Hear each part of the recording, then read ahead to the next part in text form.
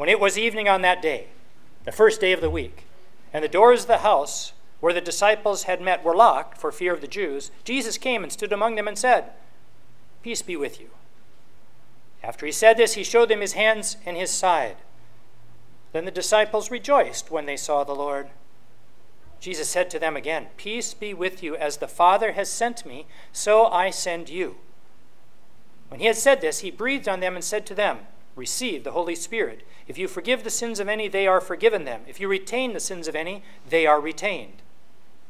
But Thomas, who is called the twin, one of the 12, was not with them when Jesus came.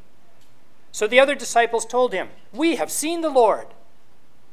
But he said to them, "Unless I see the mark of the nails in his hands, and put my finger in the mark of the nails, and my hand in his side, I will not believe." A week later, his disciples were again in the house, and Thomas was with them. Although the doors were shut, Jesus came and stood among them and said, "Peace be with you." Then he said to Thomas, "Put your finger here and see my hands. Reach out your hand and put it in my side. Do not doubt, but believe." Thomas answered him, "My Lord and my God." Jesus said to him, "Have you believed because you have seen me? Blessed are those who have not seen and yet have come to believe." Now Jesus did many other signs in the presence of his disciples, which are not written in this book. But these are written so that you may come to believe that Jesus is the Messiah, the Son of God, and that through believing you may have life in his name. This is the gospel of the Lord. Thanks be to God. Please be seated. Grace to all of you and peace from God our Creator and from our Lord and Savior Jesus Christ. Amen. Let's bow our heads in prayer.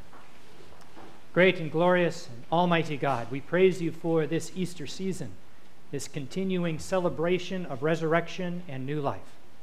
We thank you, Almighty God, that you have opened our own tombs, that you have set us free from the fear of death itself. Give us courage now to go into the world to accomplish your purposes, to work for your kingdom as your disciples and servants. In Jesus' holy and blessed name we pray. Amen. Well, today our gospel lesson, as you just heard, is the story that is sometimes called the Doubting Thomas story. We are exactly 1 week after the resurrection. The disciples, again, are in the upper room. The door is locked shut. The shutters have come down. They're there in the darkness.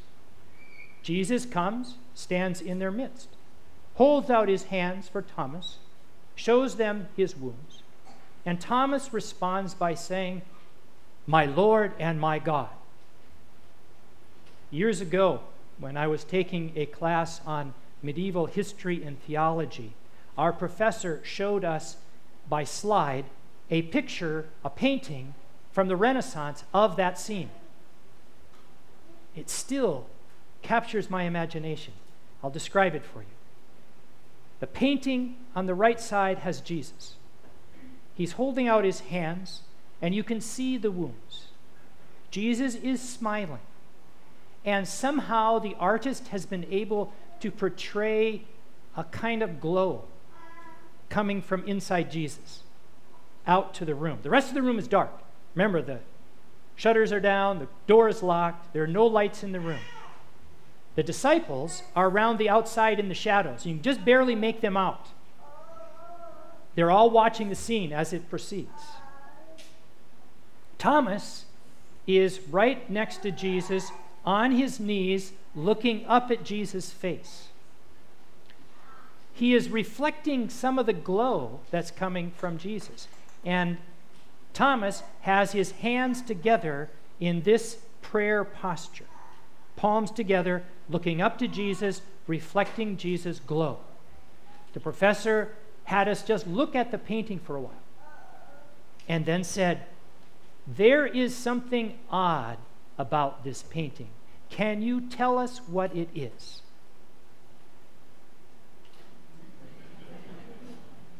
We sat in silence, and to make dramatic effect, he said, "It has to do with that prayer posture of palms together.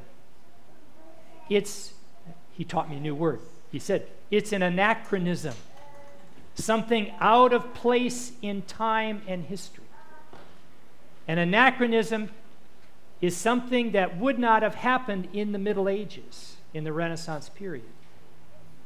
Jews in Jesus' first century would not have prayed like this. They would have prayed with hands open to the presence of God. This prayer posture, which we still use today, is taken from the feudal period, he taught us. And it was when a vassal, a servant, forms an allegiance with a lord or a lady. The vassal will get down on his or her knees, hold up palms like this, and the lord or lady would place hands over the vassal's hands. And there would be a commitment made, and the vassal then is committing his or her life to a lifetime of service at the direction of the lord or lady. And on the other side, the lord or lady would then be protector of this vassal. The professor said, okay, now, do you get the theology that's in this painting? And again, we sat like, oh. And he made us sit there in silence for a little while, and then he explained.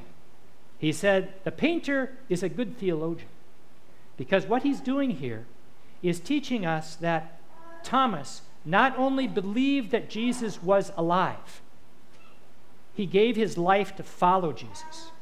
He became Jesus' vassal, servant, to engage the world with action. And the professor went on to explain that our faith can have different layers. In fact, our faith should have different layers. The initial layer has to do with what we think, with our minds. It has to do with our doctrine and our theology, how we interpret Scripture, how we absorb knowledge. That's the initial layer of faith, and that's the way the disciples were.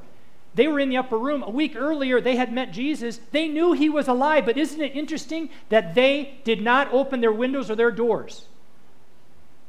They kept themselves locked in that upper room, even though they knew Jesus was alive. Jesus being alive did not affect their life that much. It affected their heads. They knew Jesus was alive, but it didn't change them too much. The professor went on to say that the second layer of a faith journey includes how it changes us personally. Has to do with our personal piety, has to do with our virtue, has to do with how we overcome the difficulties of our life with the power of Christ in our life. The third step is symbolized by getting down on knees and putting hands up like this. It's a symbol, I will become active in the world. I'll be involved in the world. I will do the work of the kingdom of God in the world. This past week, as you all know, was the anniversary of the assassination of Martin Luther King Jr., this past Wednesday. Martin Luther King Jr. understood those layers of a faith life.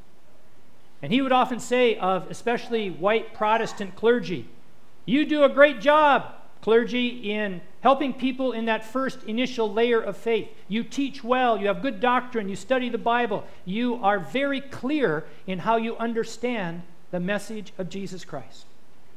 Compliments. Me, I guess I'm white clergy. And he would say, you mainline clergy, you also do a great job in teaching people personal piety, how this faith can change you personally.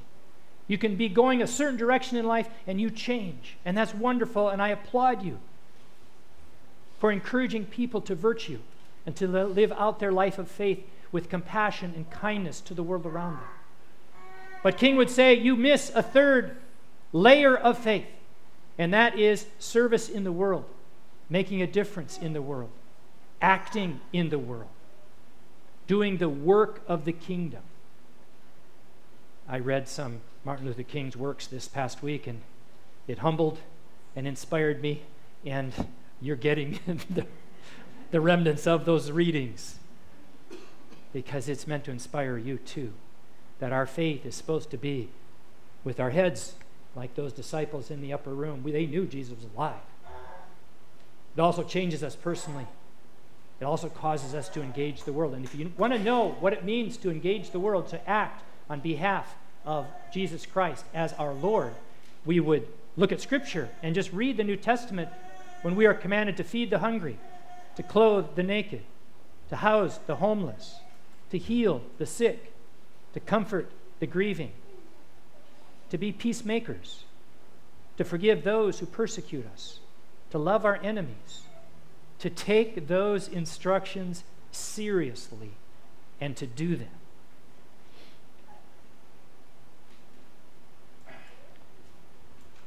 At the end of the class, the professor simply let us sit there and look at the painting. 10 minutes, maybe. We don't look at art very well in the 21st century. We look at a painting, and then we look at another painting, and then we look at another painting. Or we look at a pyramid, and then we look somewhere else, instead of absorbing it all. He let us absorb that painting. And by doing that, we all came to understand in that class that the painting wasn't so much about Thomas. It was about us. That we were Thomas. And that when we're confronted by the presence of Almighty God in the form of Jesus Christ, and we go down on our knees and hold out our hands in prayer posture, we are making a statement that Jesus is our Lord. And it changes us personally, and it changes our action in the world. So much so that we fling open the doors and the windows, and we step out with courage and not fear. Such is the gospel message this day. One last thing.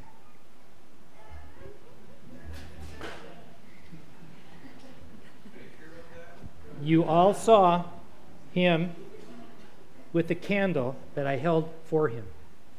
And he was already starting to reflect that light in his life.